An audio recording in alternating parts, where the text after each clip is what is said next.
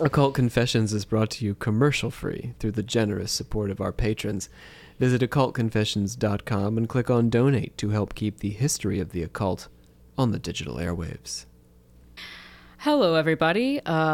Today is a little bit different. Instead of your usual Rob hosting your normal Occult Confessions episodes, today it will be me, Bree Literal, as I kind of introduce you to what I have been doing on the Patreon.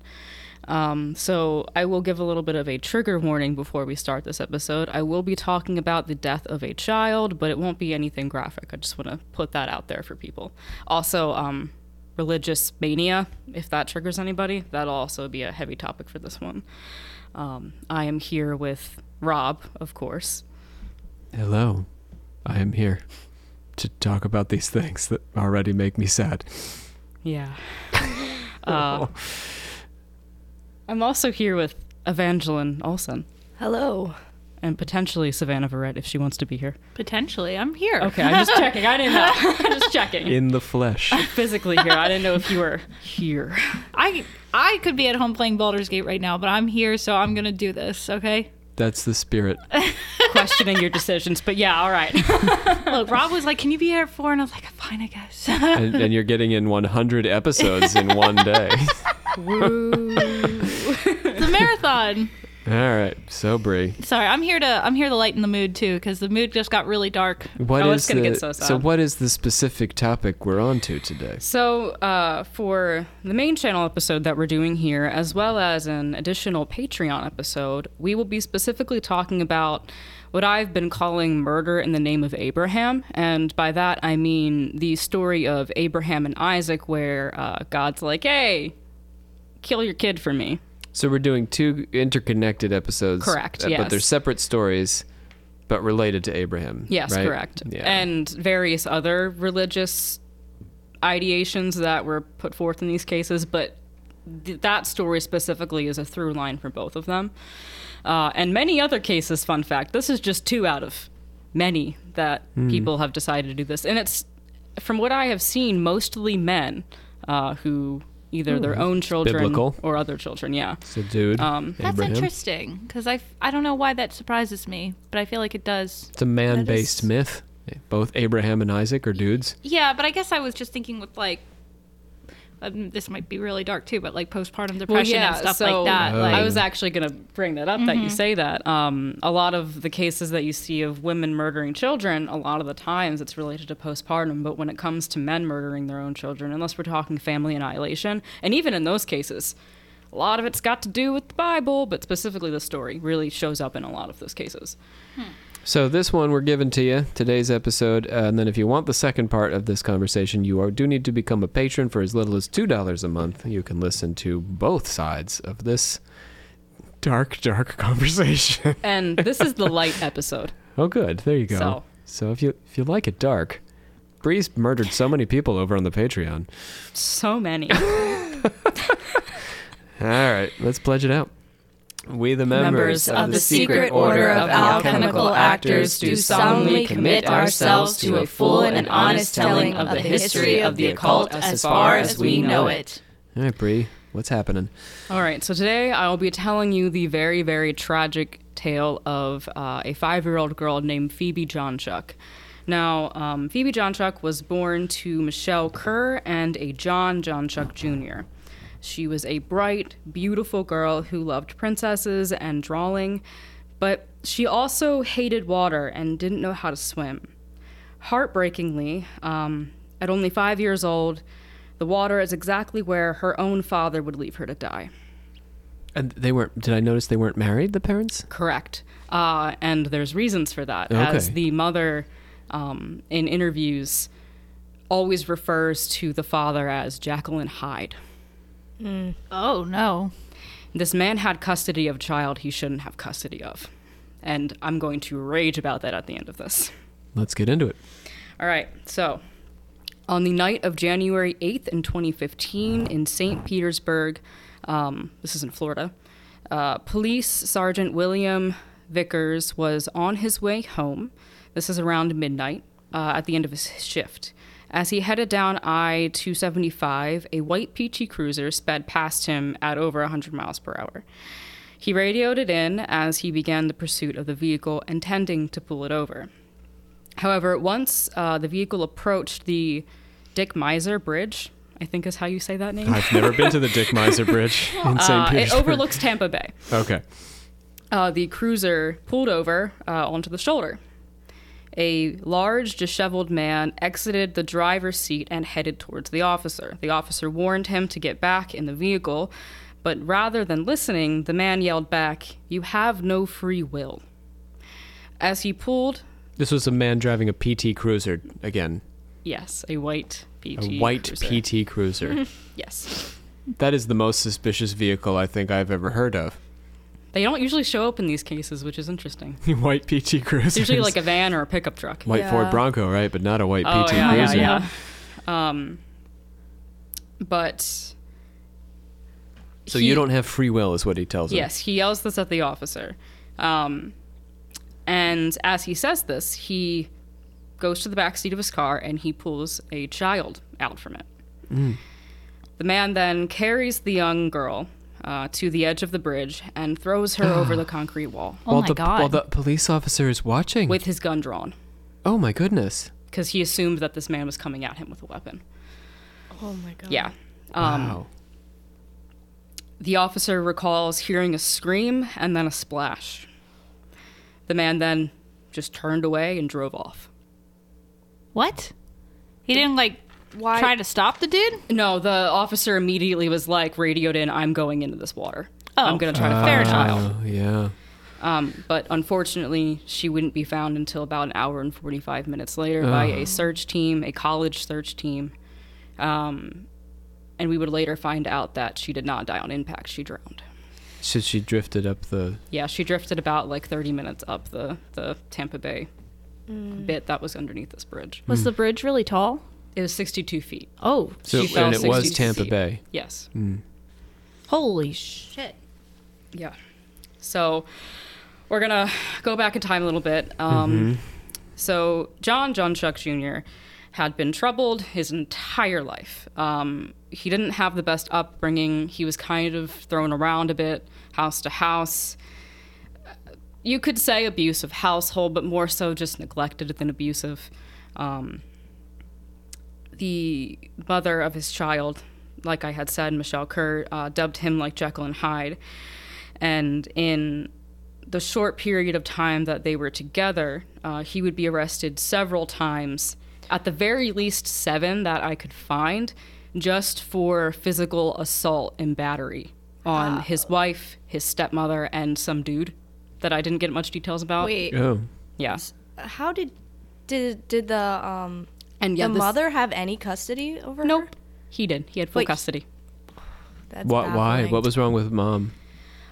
So it wasn't entirely clear. They both had struggles. It seemed that them together was very toxic off of everything that I read. So there were reports against her as well. Like she had gone to jail. No. Oh.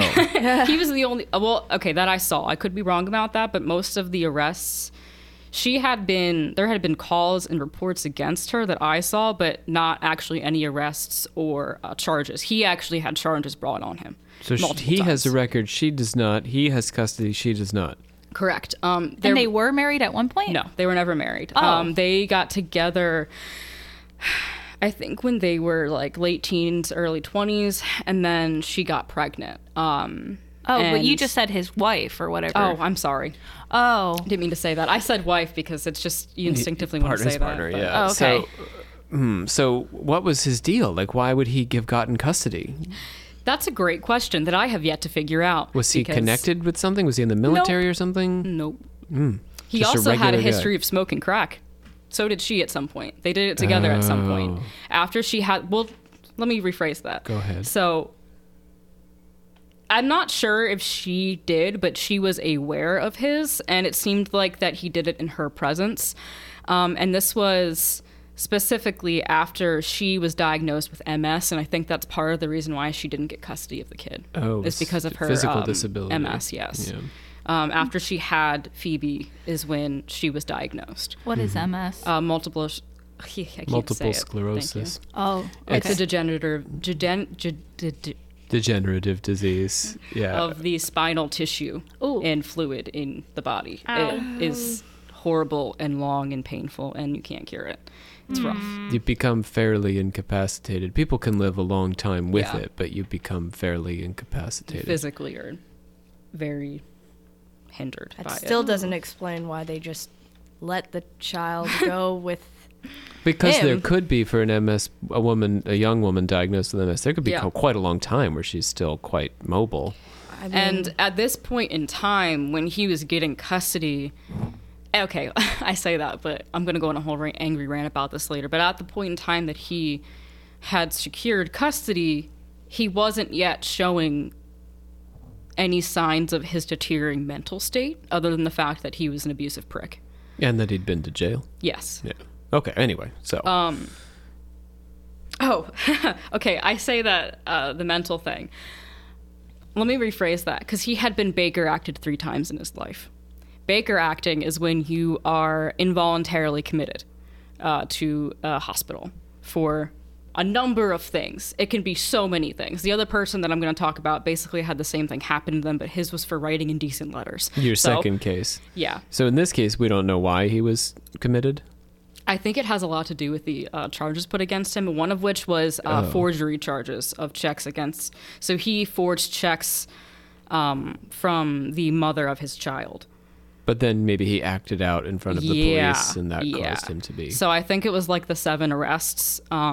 Not all brought charges, but some of them did. And I had the stepmother had said in one of the interviews that I was listening to that he had been Baker acted 3 times. Mm-hmm. And even the lawyer that was helping him get custody before she knew it was happening was even like, how is this man not being Baker acted right now? Yeah. Because she tried to warn people the day before and they didn't listen. Mm-hmm.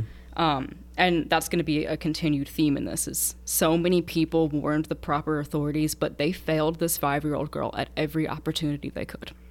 Tell us a story. Sorry. So, despite all of these things, he managed to get custody of his daughter. And in the short 5 years that she lived in about ones that I could specifically and actually confirm 15 different homes with him, because he couldn't hold down a job and was homeless for most of her life. And the last home they were in, I believe, was his stepmother's, the father's stepmother's house. And that's when his religious delusions really came into place. When he moved into his stepmother's home, I don't know why she had this, and I've seen pictures of this Bible. It is a century-old leather-bound Swedish Bible that I cannot figure out where it came from, but this stepmother had it. And this man became obsessed with it. Now, when he... It's in Swedish? Yes. That's important because I'll get to it. Okay. But the mental diagnoses that I had seen come up when he was Baker acted was that he confirmed was bipolar, which bipolar delusions, they do tend to lend towards a lot of religious ideation in a lot of cases, but that doesn't excuse what he did, because this man was not found criminally insane. He knew what he was doing. I want to make that very clear. It was around Christmas of 2014. And that Christmas Eve, he had actually had dinner with Michelle, the mother of his child. I keep wanting to say wife, Phoebe, and I think Michelle's new boyfriend. I saw that in some articles, and then in some it didn't mention him. And it was a fine dinner. Everything was fine. But that Christmas, he became obsessed with this Bible, and he took it everywhere with him. He even slept with it. He also became obsessed with people jumping off the Skyline driveway, which is where that bridge is that he threw his daughter from. How so? People were just doing it often enough that he just followed it? He just became obsessed with the phenomena of people specifically jumping, whether it was just for funsies or for, to commit suicide. I didn't really look much into that avenue, because to me, that obsession was not as important, but It did get brought up, and I don't know exactly what that means. Interesting. Okay, how tall is the Bay Bridge? Do you know? I don't, but it's tall. Yeah. Well, it's a distance. I was just thinking about it because, like, we live in Maryland and people commit suicide quite frequently off of the Bay Bridge. So I don't know. Well, with this bridge, I questioned. I only say for funsies or for suicide. That's a weird sentence because Phoebe herself did not die on impact from that 62 feet. She drowned. Gotcha. So, and that's a small child. So I don't know. The water can be relatively forgiving. Right. It also can be the opposite depending on the height. But at 62 feet. Depending on how you land. Yeah. So. Oh. The Bay Bridge is 354 feet. Wow. So, well, at the highest height. Yeah, at the highest. So in addition to this Bible obsession, he did manage to have a job at this point in time. And his religious obsession and ideation was kind of seeping into this, but the people that he was working with didn't have any reference for the Bible, so they couldn't have known that what he was saying was potentially dangerous. So he kept quoting Abraham and Isaac and the sacrifice of a lamb. He also specifically, I think this was on the last day that he had gone to work before this happened. I'm going to quote him here. He said, "I've got to walk the pyramid." He proclaimed this to his coworkers. "I just hope that when I get to the top, I don't have to do it. I hope I don't have to make that sacrifice. I hope someone stops me." Yeah. But of course, they didn't know what that meant. So for people like me who don't know the Bible very well, the Abraham and Isaac story is the one where God is like, kill your son. The dude goes to kill his son, and then God stops him right before he does it. He does Yeah, it? he sends an angel. No, there's a goat, I believe, and it's stuck in some bushes, and he says that he sacrificed the goat instead. Yeah. There's a substitution. Yeah. Oh. Yeah. But he's literally like, goat, not child. In some ways, it sets the precedent for the sacrifices that the Jews would perform as part of their religious rituals for a long time. Oh, okay. So this is going to lead us to the day before the murder occurred. Now, this day, as well as the day of, are the two most infuriating encounters with Florida's DCS, which is the Department of Child Services, as well as just the police in general. Because the day before, he's actually at the lawyer who was working with him about his custody stuff. Her name is Genevieve Torres. And the day before this, he was fine. But then the day before the actual murder, he came in. And so it's 2 days before the murder. He was fine. And in relation to this dinner that he had, the dinner is in front of us So still? this is in January. The dinner just happened. So the dinner has just happened at This Christmas is right after time. Christmas, yeah. Okay, so now we're like a week in the future. Yeah. And we're going to the lawyer. Yeah. Okay. So he brings his daughter to the office with him. She's just minding her business, coloring like she usually does. And he goes up to the lawyer and he goes, "Read this." And he's showing her this Bible that is in Swedish. And he goes, "You're the creator. You can read any language." And she's, of course, freaked out. And she's like, "I'm alone up here. I can't do anything." And then John just keeps going on about wanting to be baptized. And in an hour, he had an appointment with a priest. And the more she tried to steer him back to what they were supposed to be talking about, he just kept getting angrier. So she just wanted to get him out. And then he makes a comment that kind of haunts her forever. And he goes, "Don't worry about filing the paperwork. None of this is going to matter tomorrow." And that's about his custody. So he knows what he's going to do. 100%. Mm-hmm. Do you think he's planned it for a long time before this? I think he at least planned it the days prior. I think around Christmas is when it got into his head. So you think the dinner was the last time he had it together? I don't even know if he did then because he was unusually calm during that dinner. He didn't pick any fights. It was a peaceful dinner. And the mother of Phoebe, Michelle, she remembers thinking about it, like being like, oh, this is great. And then in hindsight, she's kind of like, it just kind of haunted her a little bit.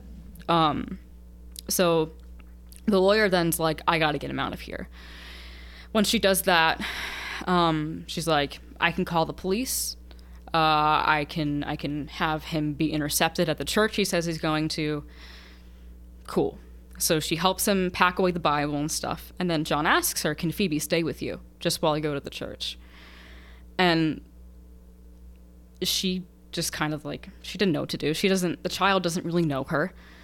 She didn't want to scare Phoebe, and she didn't want John to come back and then like accuse her of kidnapping his child. She's a lawyer. She kind of knows that these things can happen.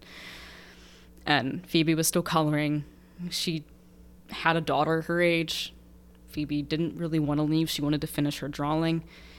But the lawyer was like, you have to take your daughter. And she wishes so desperately that she had kept Phoebe with her there, because she feels like she could have stopped this. And I don't know that she could have in that instance. It wasn't up to her to stop it. But no, but I do feel like that was sort of the wrong call. Yeah. But she did immediately call the cops. And she's like, this man's crazy. He has a minor child with him. Dispatcher goes, did he want to harm himself? And she's like, no. He just kept saying that I was God, and I don't know if he was on something or what. And she just kept thinking, and she said this to the officer. She's like, I should have kept the child. She waited for them to call her back to tell her that they had got John and he was Baker acted, right? Baker acted. They called, and they were like, can't do anything. He was fine. She was absolutely livid and upset. They also said that John was actually on his way back to the office to pay the filing fee, and she was like, why is he coming back? He didn't even file. He doesn't have to pay me anything. So she calls the DCS hotline. She's like, they will help, right? So this was like an 18-minute call. And she just was like, he's delusional. He has a child with him. She explained the Bible to her, the dispatcher, or the woman on the phone. And he also kept saying that Phoebe wasn't his child in the office. And the counselor goes, okay. Based on the information you provided, unfortunately, it doesn't rise to the level of Florida statutes for us to be able to accept the report at this time. And she's like... To accept the report? Yeah. So they're not doing anything. They did... Yep. They didn't even accept the report? Correct. So it's just like, delete. Yep. I just sat here and listened to you for 18 minutes. Goodbye. She goes, based on what you've told me, it sounds like they at least have some support next door with his parents, so... And the lawyer was like, I just wanted to make sure you knew he's not in his right mind and he has a 5-year-old. And the counselor just goes, right.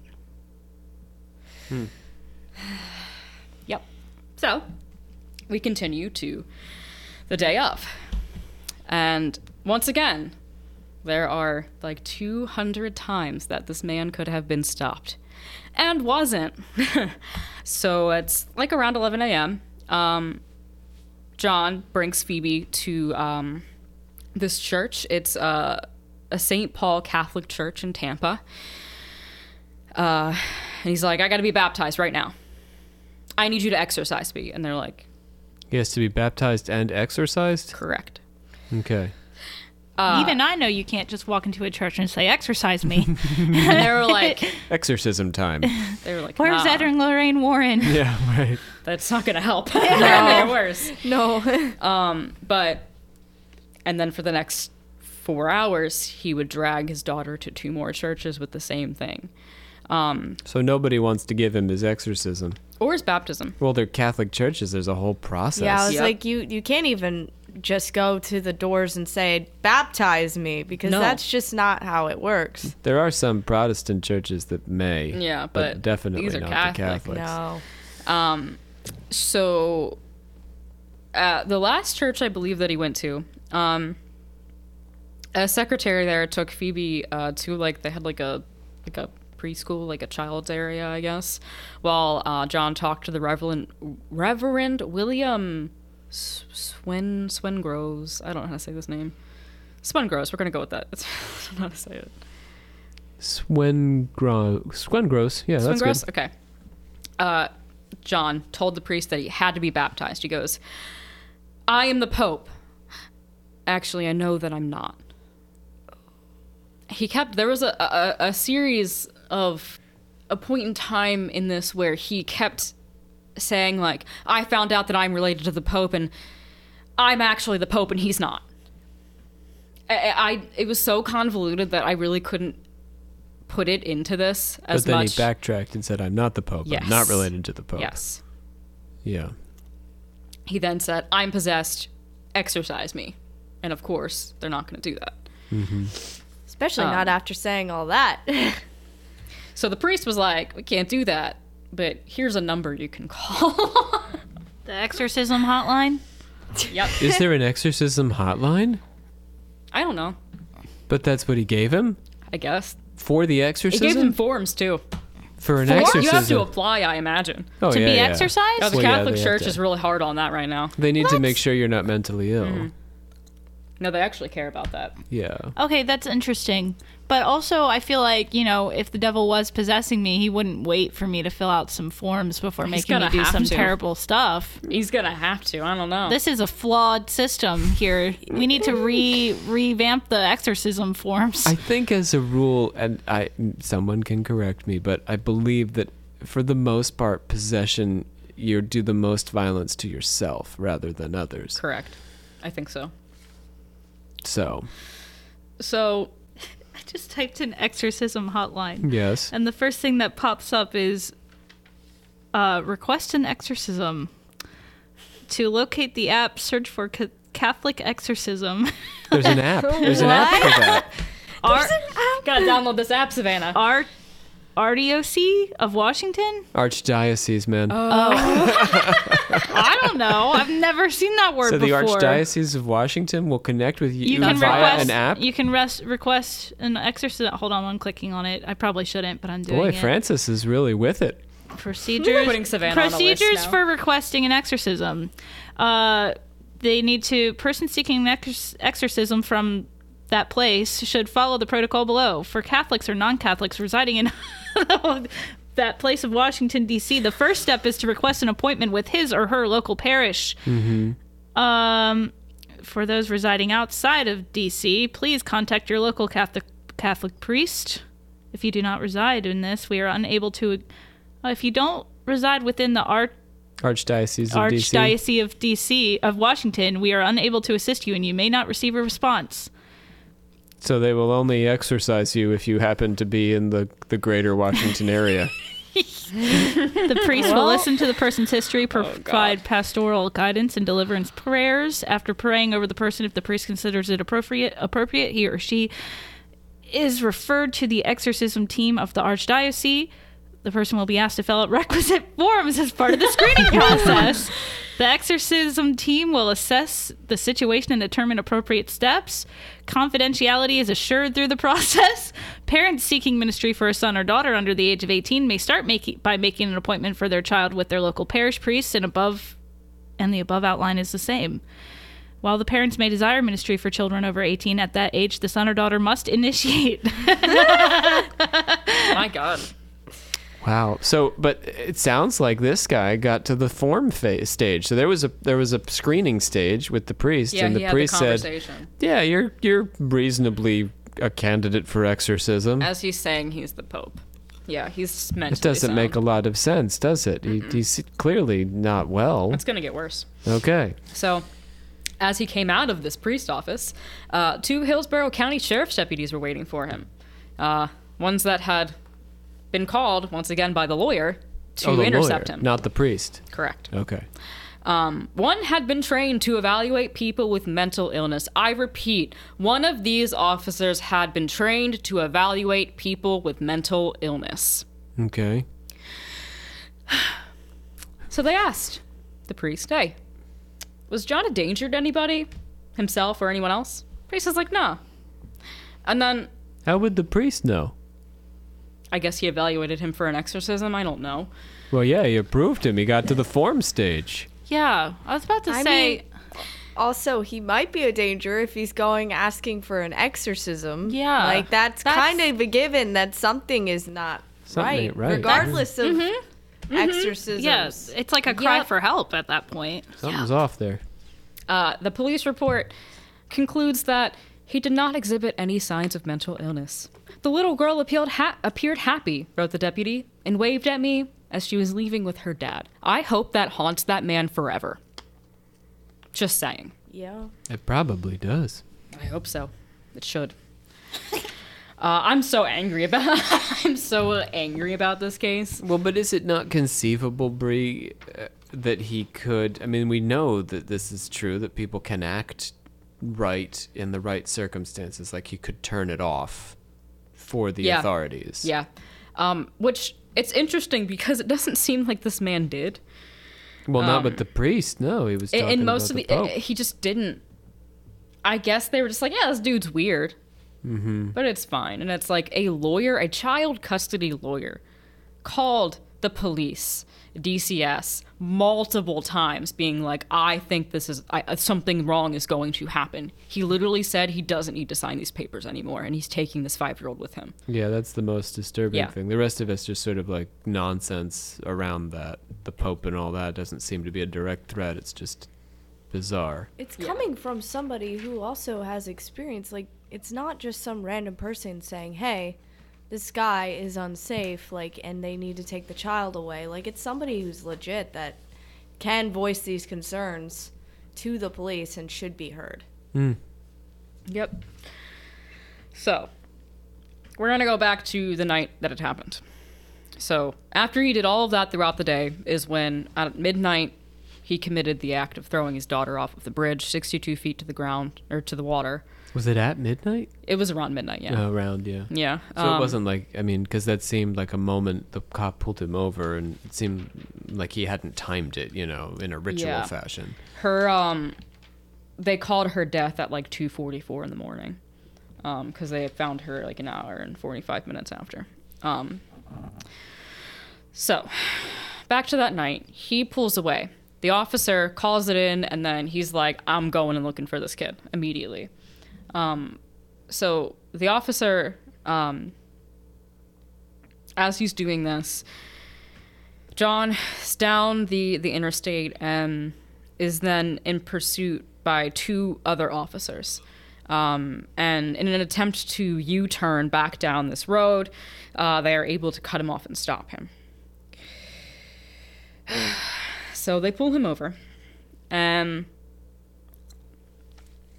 they get him out of the car, and he yawns and stretches and pulls his hoodie over his head. The deputies are searching his car.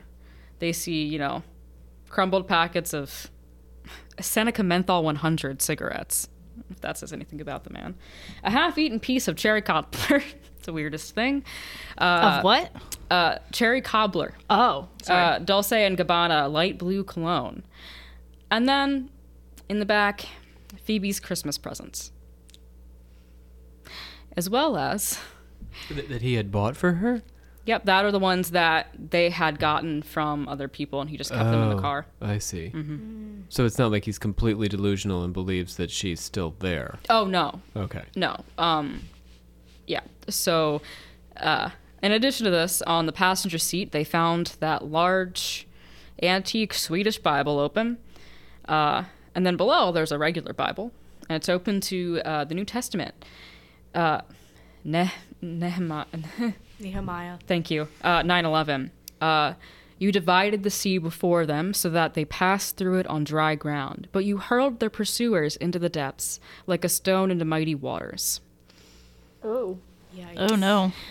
So it would come to find out that his stepmother knew this. He was in the belief that he was the Archangel Michael fallen, and that his daughter, his 5-year-old daughter with beautiful eyes, cutest smile, and just dirty blonde curly hair, was possessed. So the devil was pursuing him through the child. Yep. His daughter, who loved drawing specifically handout lines and confessions of love to her loved ones. Yeah. So there was nothing. Well, of course he's delusional, so he's completely imagined it. Oh yeah. Yep. So did he want the exorcism for himself or for her then? I think I've been confused. He kept saying it was for him. He kept saying it was for him. But he believes she's possessed. Yep. All of this is very confused. So identity seems to be a real issue. Like, I'm the Pope, I'm not the Pope. I need an exorcism, she is possessed. Who is him and who isn't? Like, the boundary between himself and others seems to be blurry. Yeah. So later in the police interview room, they're asking him normal questions, like, you know, what they would do. And then he goes, "Is Phoebe okay?" And at that point, they didn't know who he had thrown over. And they're like, "Who is Phoebe?" And he's like, "My daughter." And then that's when they were like, oh. And it was around that time that they had actually found her. And her fall would have lasted about like 2 seconds. And the autopsy did show that she had drowned. The damage was so bad from the fall, but she just... The worst way that girl could have died, the girl who couldn't swim, who was terrified of water, she drowned after her father threw her off a bridge. So it wasn't that he believed that she was okay. He knew what he had done, knew that it was dangerous, and was seeing if she had survived. I really do think he was kind of like, was my sacrifice complete? I see. That's my thought on it, because he didn't show any remorse for this. There's been interviews with him after the fact where he basically is like, I feel bad because she thought I was such a great dad and I was supposed to let nothing happen to her, and I did let something happen to her. I think it's one of the quotes. It's literally one of the quotes from him. But is the letting of something happen to her in his mind the possession? No, I don't know, actually. He doesn't clarify you see what on I that. mean? Yeah, I do. I don't think that the interviewer really was pursuing that line of thought, because he was found criminally sane. And he was found criminally sane. He was sane. He was not found criminally insane because he knew what he did. Every evidence showed the premeditation, showed that he knew what he did, and there was no remorse for what he had done. I do think he was in a delusional state when he did this, but I don't think it affected his cognitive ability to be able to tell that what he was doing was wrong. Because a Bible in a language he can't read has somehow informed him, I'm guessing, that his child is possessed. Yep. I mean, this is it makes... No rational person could come to this conclusion. Correct. Okay. But he knew he was killing his daughter. He knew he was sacrificing her. And he knew she wasn't coming back from that. I see the premeditation, that's for sure. So, I mean, criminal insanity would require that you don't understand the consequences of your actions. Yeah.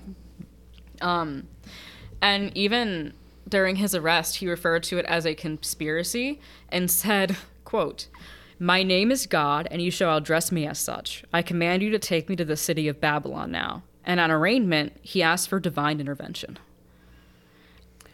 Where did this all come from? I mean, It literally seemed like it came somewhere around Christmas of the 2014, and she died by January 2015. Because he was not a member of any religious organization. He had not been radicalized by anyone on the internet or anything. Not that I could tell. The only religious anything would have been his family, but it didn't seem like at that point in his life it was any significant part of his life.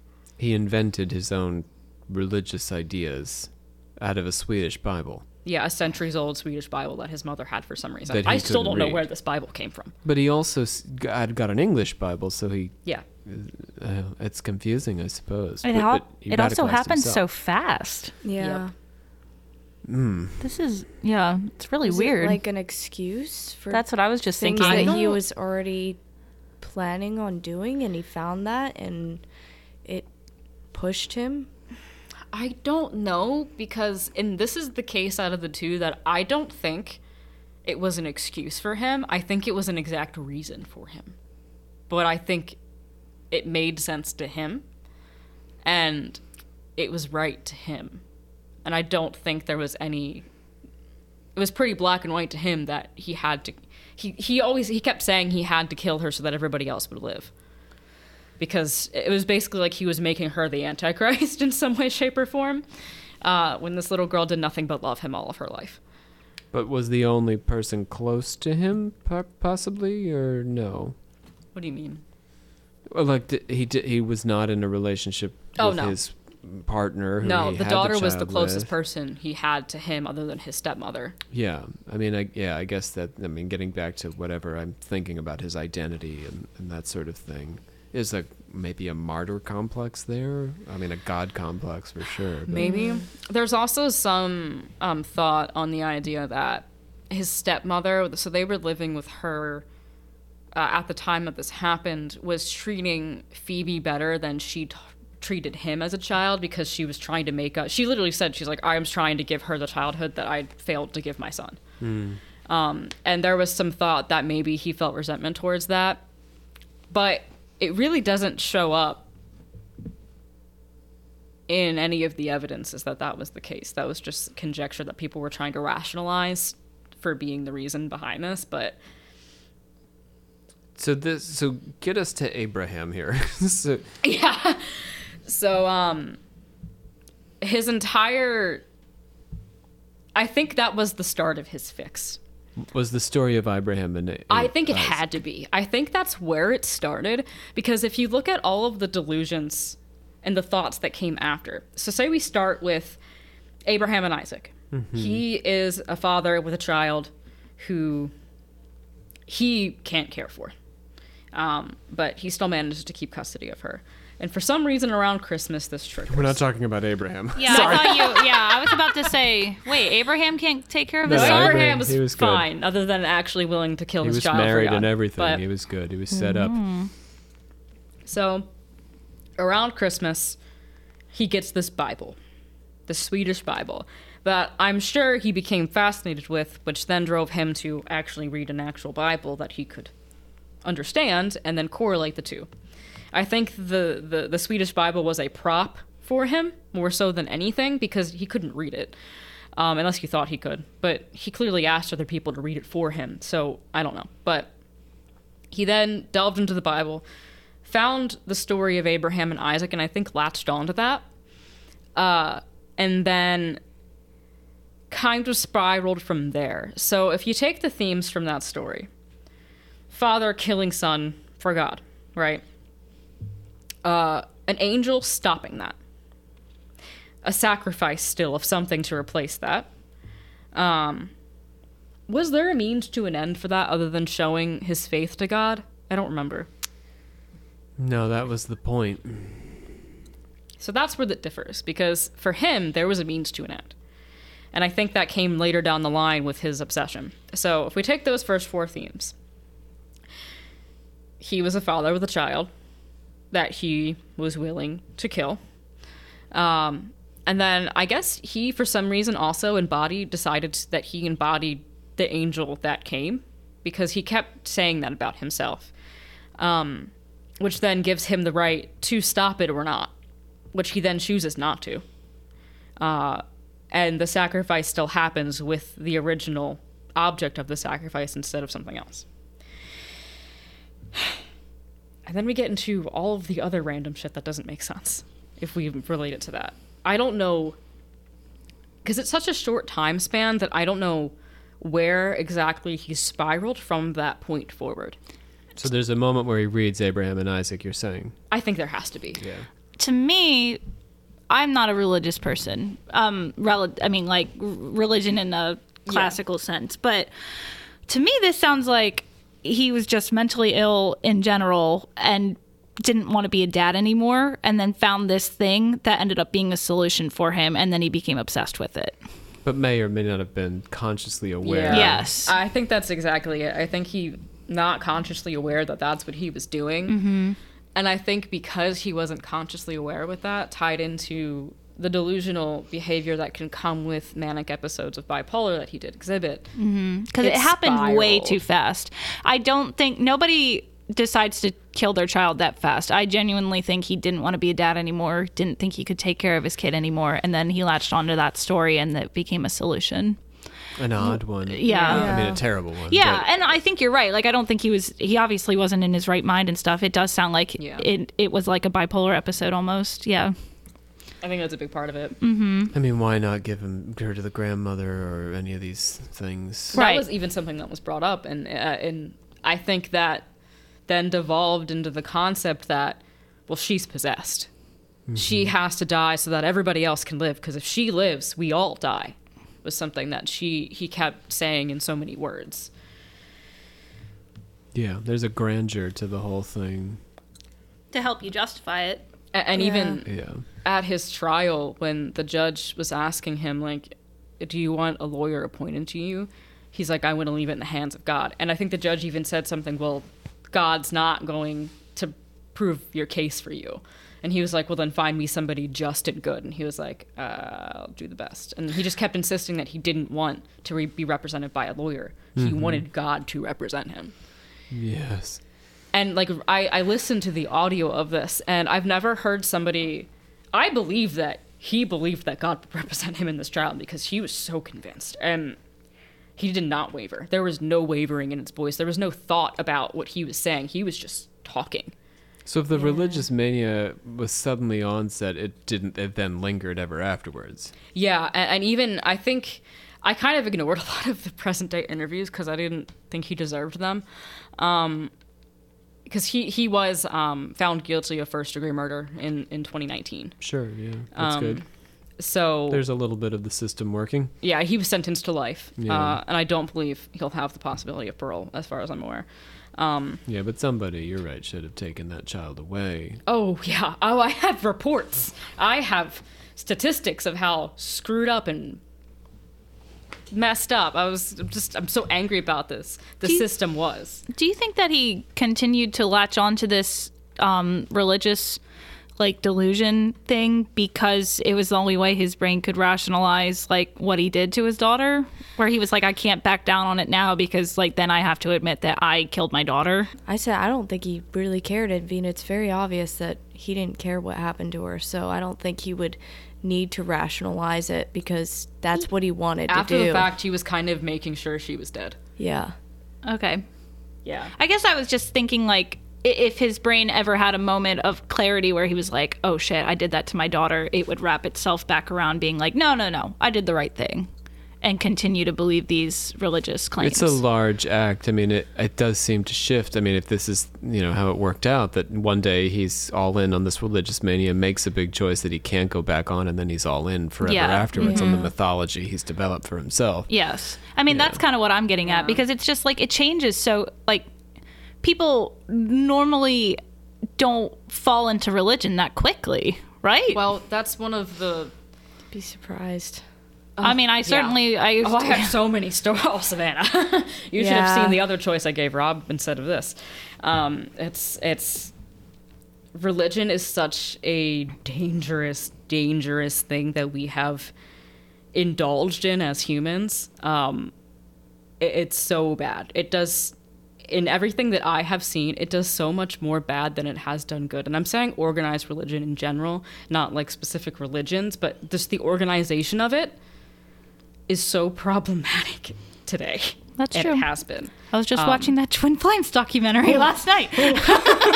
Well, I mean, and in fairness, we're looking, I mean, when you think about these cults and all this sort of business, it's organized, yes, but it's organized by an individual who has taken the latitude to extrapolate on the doctrine in ways that are, I mean, it's a uniquely Protestant phenomenon, really. Like, we can blame Martin Luther at the core, that there's no...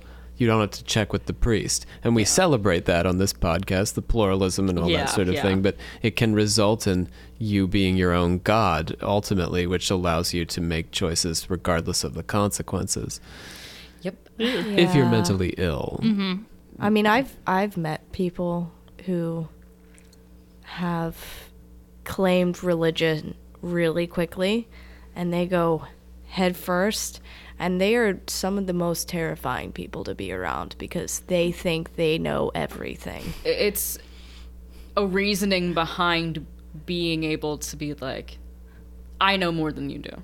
Yeah. It's a way to have control over people. It's something that's easy to latch onto so you can control other people. I would put to you, Bree, that if we did not have religion to do this, we would find something else to do. 100%. I'm just saying it's I think more unfortunate that it is religion, because it's such a strong thing that for forever, our entire existence in some way, shape, or form has driven us to goals and to achieve things. And it's such a strong thing to pull with like this that makes it, I think, so much more dangerous.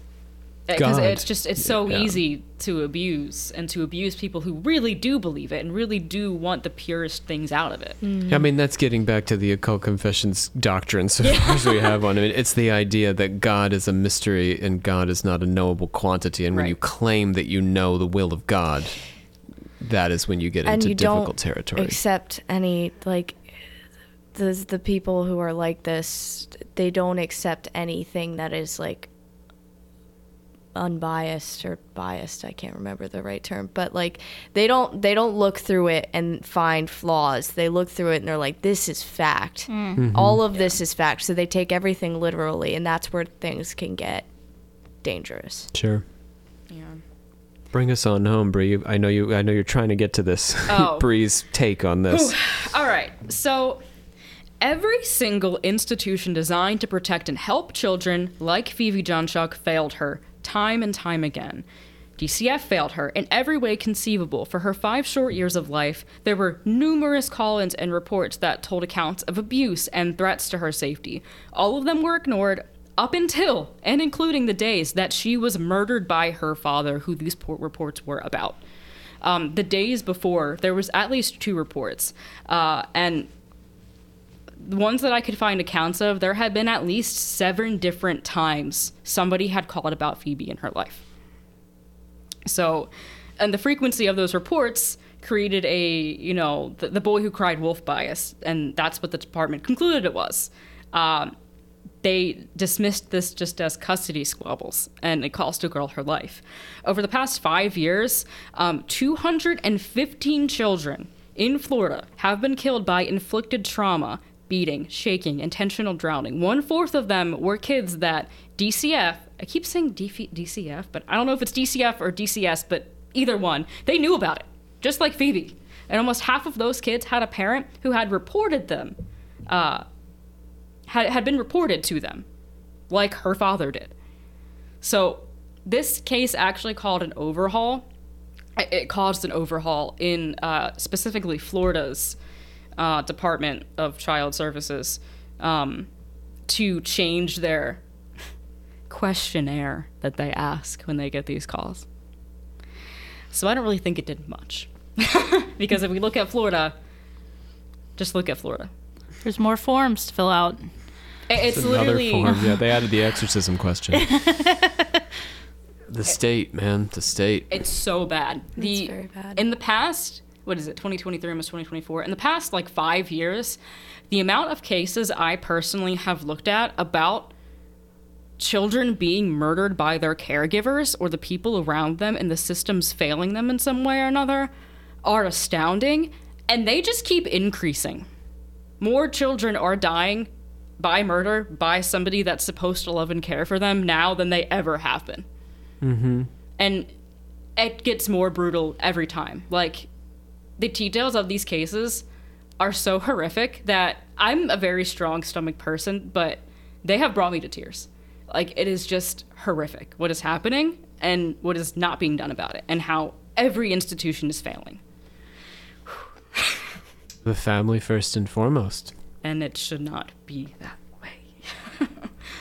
Yeah, I mean, you fall back on the state because there's no family structure to rein this in or to settle it. I mean, the man is sort of floating free. He's got very few relations to check him and check his situation. I don't know. I don't want to get conservative about it, but the failure of the family is the first failure. Yeah. And then the state fails next. So it's everyone. It's the left and right failing, right? Every single part of this structure just falls through because they're all just corrupted in some way, shape, or form. Because sometimes kids will get put with different parts of the family, and sometimes the entire family is just tainted by gross. And then, say they get put in the system. They get put with other families that some of the cases I've seen, they had perfectly fine parents, but they just couldn't take care of the kids, so they got put into the foster care system, and their foster parents killed them. And it's like, and I'm talking kids under the age of 6 usually. Yeah. It's mostly between infancy and 6 years old. Yeah. And it's just, it's sad to think about, like, these people, all they had to do was check. Yeah. They had, like, all they could have done was a checkup. Without warning, they could even done one with a warning. They could have checked up on this child and him and the state of him. And But they couldn't even do that. Yeah, and the ones who didn't care enough to actually really do anything about it. The trained mental health aware, whatever, the person who was trained in evaluation of that, he was like, nah. I don't know if fine. they become desensitized or what it is. It seems strange. I also don't know if maybe there was a bias as an officer approaching a church with somebody spouting religious nonsense to not say that that is mental illness because they don't want to infringe on your beliefs. Yeah, yeah. I think that might have been part of it. I'm being really hard on everybody here, but I can understand as an officer being in that situation where it's like, we're literally in a church and I don't know if this is your actual beliefs or if this is something I should be concerned about, because I'm Where's trained the in mental line? illness, but maybe not in The only thing religious. against that, though, was that he wasn't a part of the church. He just showed up. But the priest didn't. The priest vouched for him. The That's priest crazy. failed. The priest. failed. Yeah. Yeah, that's very odd that the priest even put him... Anyway. Yeah. Got him to form stage. To conclude this conversation, make sure people are okay around you. Check on everybody. Just say, hi, how's it going? Have you been really following somebody lately that you just found? Or do you have a kid that maybe somebody should be checking on more? In one of the interviews that I listened to with Michelle Kerr, Phoebe's mother, I'm going to leave this with her words. She said, I always called Phoebe my angel child, and now she really is.